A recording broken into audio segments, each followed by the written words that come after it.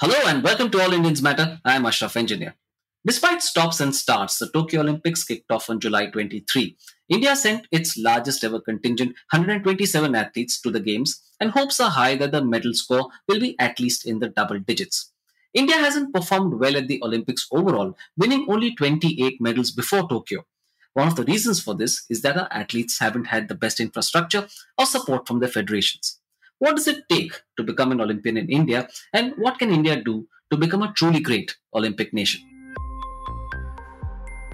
All Indians matter.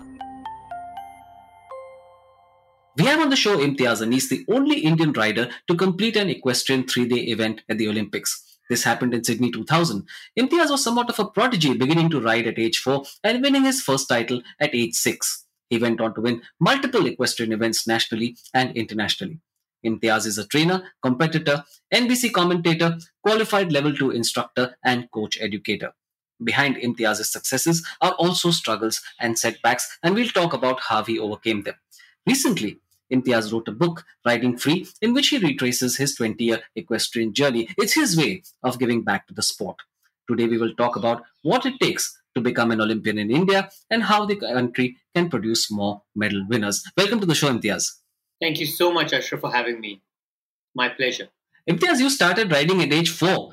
How did you even manage to climb on a horse?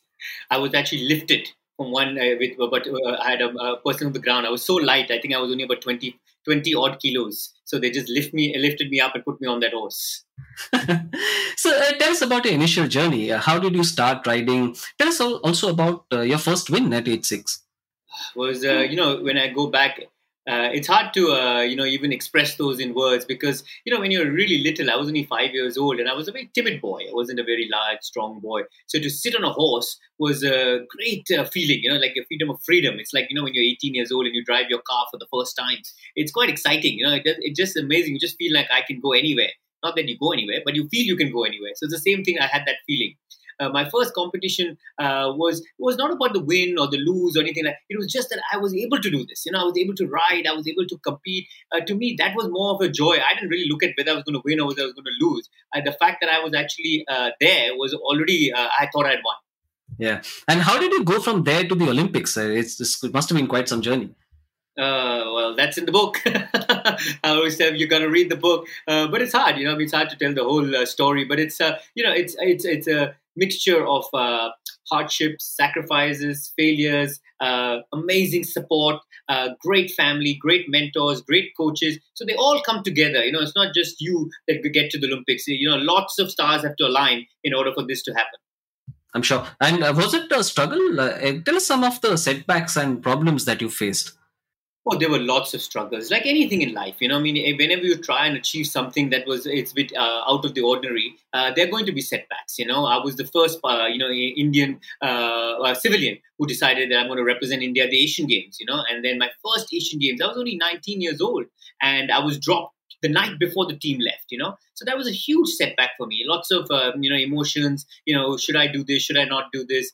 And the way you overcome this is with having the parental and friend support. Like I still remember my father, the first question he asked me when this happened, he says, "What do you want?" And my first answer was, "I want to represent India." And he said, "Get back into the saddle."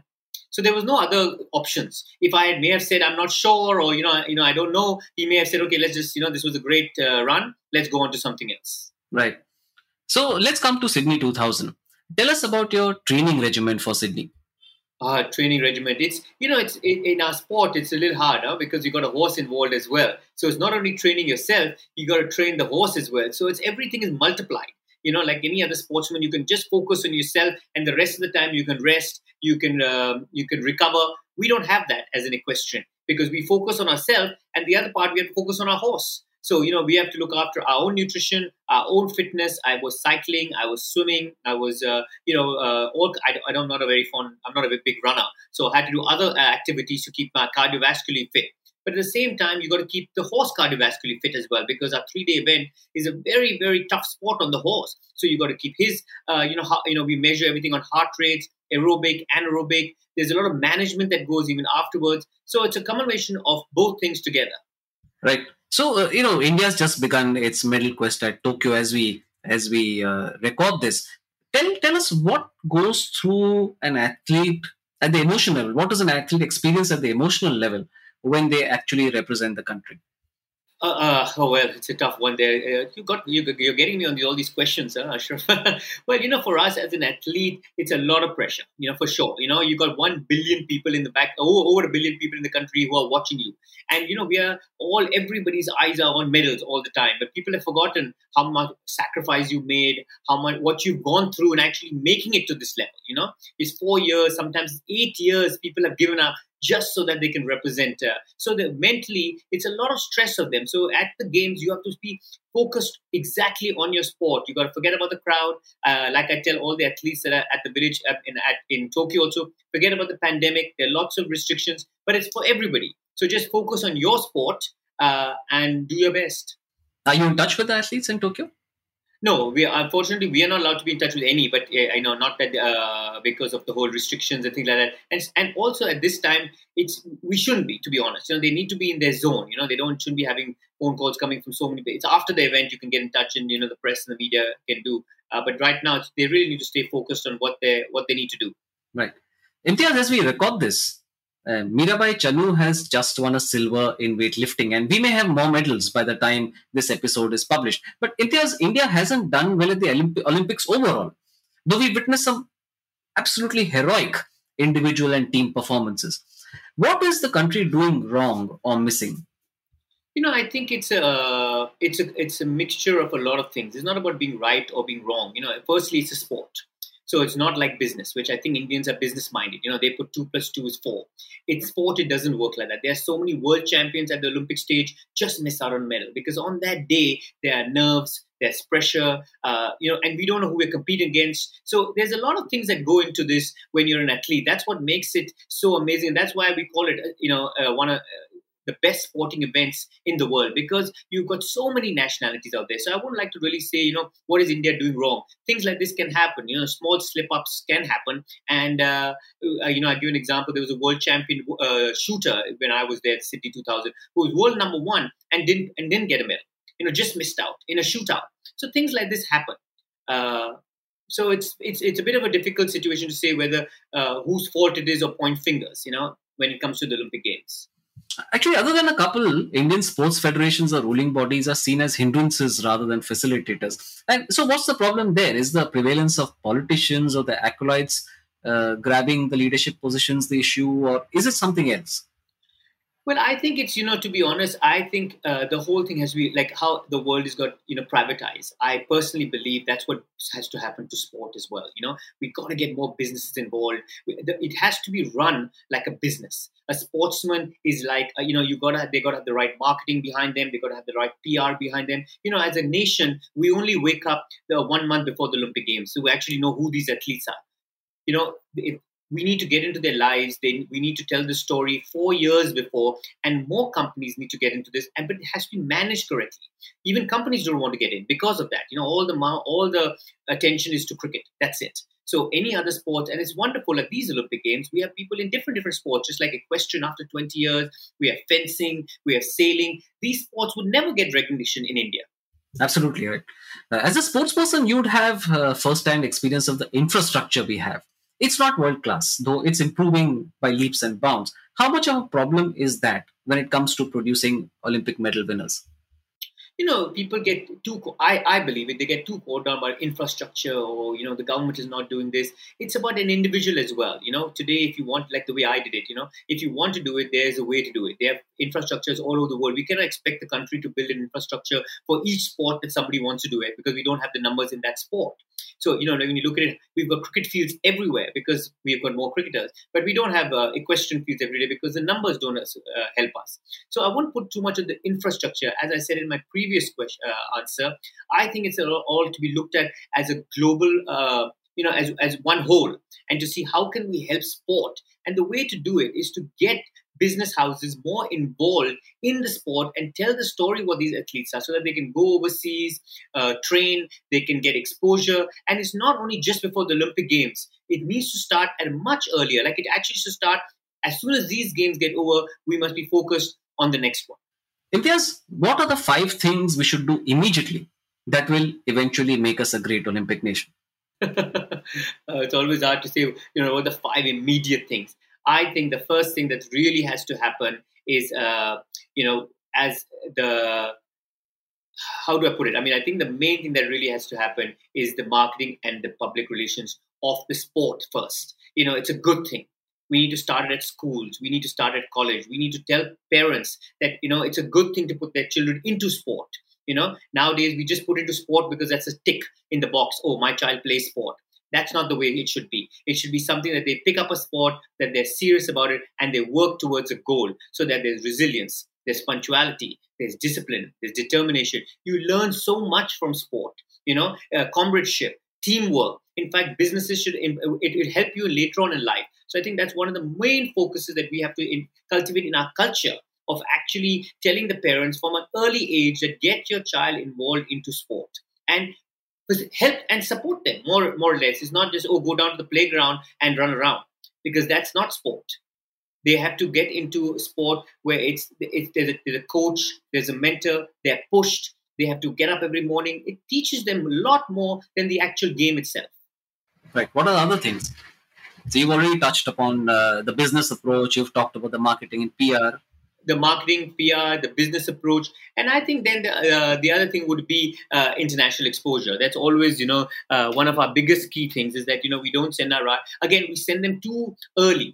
I'm too late, sorry, my fault. It's always just before the Olympic Games. You need to go early. Like just for myself, I went 4 years before the Olympic Games. So I sacrificed 4 years, but that's what it takes to be an Olympian. You cannot wake up 1 year before and say, now I won all this at national level. So now there's 3 months left for the Olympics. So now send them abroad to train. It's too late. By then people are actually just maintaining their performance, not building on it. It's already, in that phase. When you're building on your performance, building on your muscle, building on your stamina, that's when you got to go overseas, because the infrastructure is better, as well as the knowledge and the technology, and they've got so much science involved in it right now. So that's where I think is really a key factor. So what's your message to aspiring Olympians? My message to aspiring Olympians is live your dream.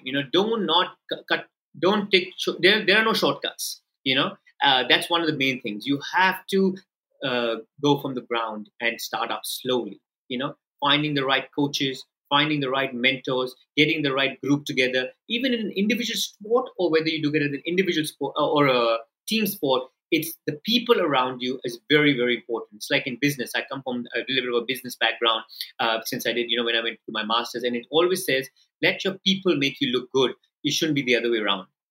So the same thing, your support team should be so good. And it's all angles, because you need not only the coaches, you need your mentors, you need your family, you need your friends, you need your parents. Everybody has to be on the same page. So that's what I tell aspiring Olympians all the time is, work. There's no short change for work ethic. You have to work hard. Nobody got this on a platter. It didn't just come to them. They have and it doesn't matter in what field, actually. It's not only athletes. Even in life today, you just can't sit back and say, I'll wait for my inheritance. You lose it. And as you see in business, a lot of people have lost their inheritance because they don't have that work culture. It's the culture that we have to inculcate in our young today in India, that whatever they do it to the best. This mentality of, it'll be all right. No, we can't. It's not going to be all right. So that brings me to the book. Tell us about Riding Free. Why did you decide to write it?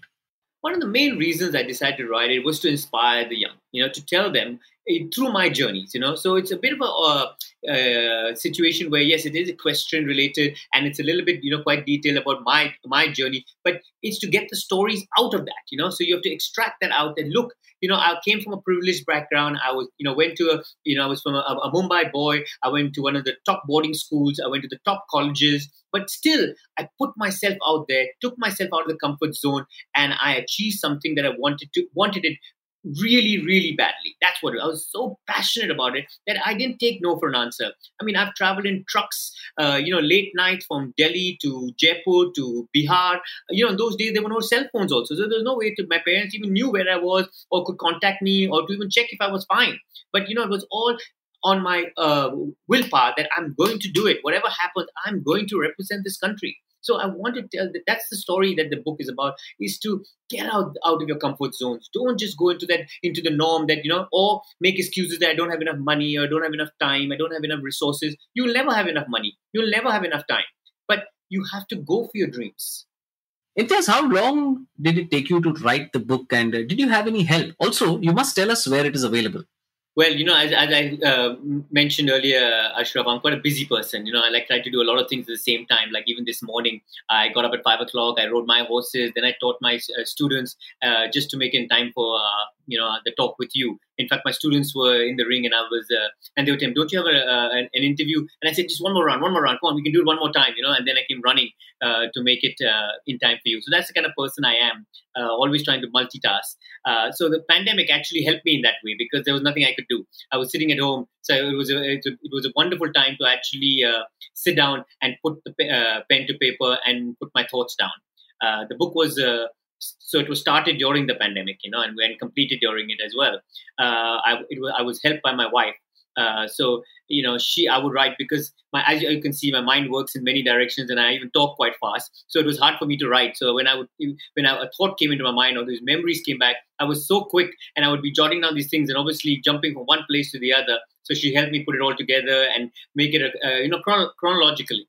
But otherwise, the readers would be wondering what is he talking about? A bit like when I'm talking.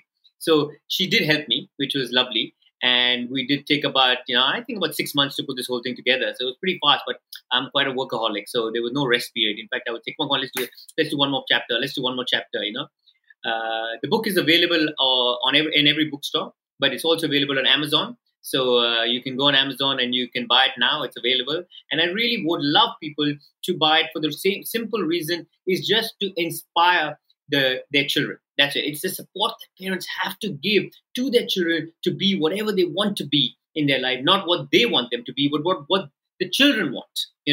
That's the book is about that as well. So it's told in different ways. So it's what you get out of this book. Right. And your wife, of course, is Zeenat Khan, old colleague of mine in my profession of strategic communication. Right. So, Imtiaz, you were a competitive sports person. You're a coach now. What has that change been like, and what's your aim in this avatar?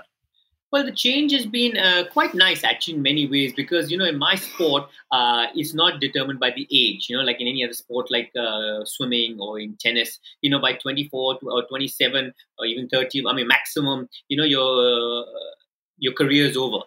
For an equestrian, it starts at 30. So even now, at this age, I can still ride. I can still jump. Even like this morning, I had a student that could not do something on a horse. I could get on immediately and fix it. So I'm still associated with the sport, with actually doing it, rather than being only on the ground and instructing. So that's something that I'm very lucky that I'm able to do that. I'm fit enough to do that. I have no health issues. And I love it, because I love to ride and I love to train horses. And that's what I do. So I'm fortunate that the shift from being an athlete to a coach is not that big, The other part is that, because it's so much about a mind game, I love it to be involved with these young kids who've got so many, their minds are so, open. So it's just, they're like a sponge, just like I was. So it was just wonderful. We spent a lot of time together, not only riding a horse or in the lesson, but even afterwards on plans, on future, on, guiding them where they need to go. So for me, it's been a wonderful, wonderful change. So, Imtiaz, that brings me to the question I always ask each one of my guests at the end. Why do you do this work? The adrenaline. It's unbelievable. It's so powerful. You get up every morning and it's a new day. I just love it. You get up in the morning and you've got horses to ride. I'm privileged. I'm really fortunate. I'm blessed. How many people have this, that they can get up every morning and do what they love to do and make a business out of it. Like one of my mentors said, and it's an old saying, but they always used to tell me, if you love to do your work, you never have to work a day in your life. So it is true. And that's what I want to tell everybody, do what you love to do. You will make money doing it. Don't worry about the money factor. Everybody's so worried about, making the next million. It's not about making the next million. It's about the journey. It's about the people you meet. It's about the experiences that you've had. And that's what makes life. That's what, when you look back, when I look back in my life, I look like, wow, somebody asked me this question. Is there anything that you would change? And I look back and say, no, there's nothing. I live my life. I live my dream. And I made it happen. Yes, I had lots of failures. Yes, I had lots of downs. Yes, I had a lot of times where I should have given up. But that's life.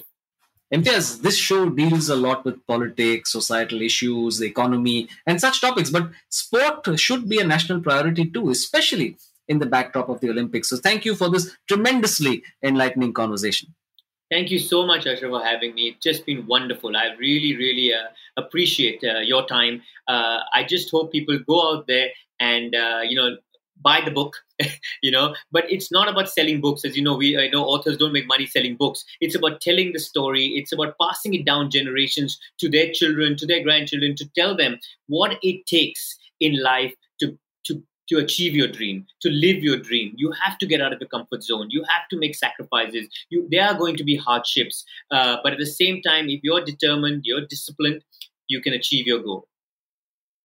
Thank you all for listening. Please visit allindiansmatter.in, that's ALLINDIANSMATTER.in for more columns and audio podcasts. You can follow me on Twitter at Ashraf Engineer, that's ASHRAFENGINEER, and All Indians Count, that's ALLINDIANSCOUNT. Search for the All Indians Matter page on Facebook. On Instagram, the handle is All Indians Matter. Email me at editor@allindiansmatter.in. Catch you again soon.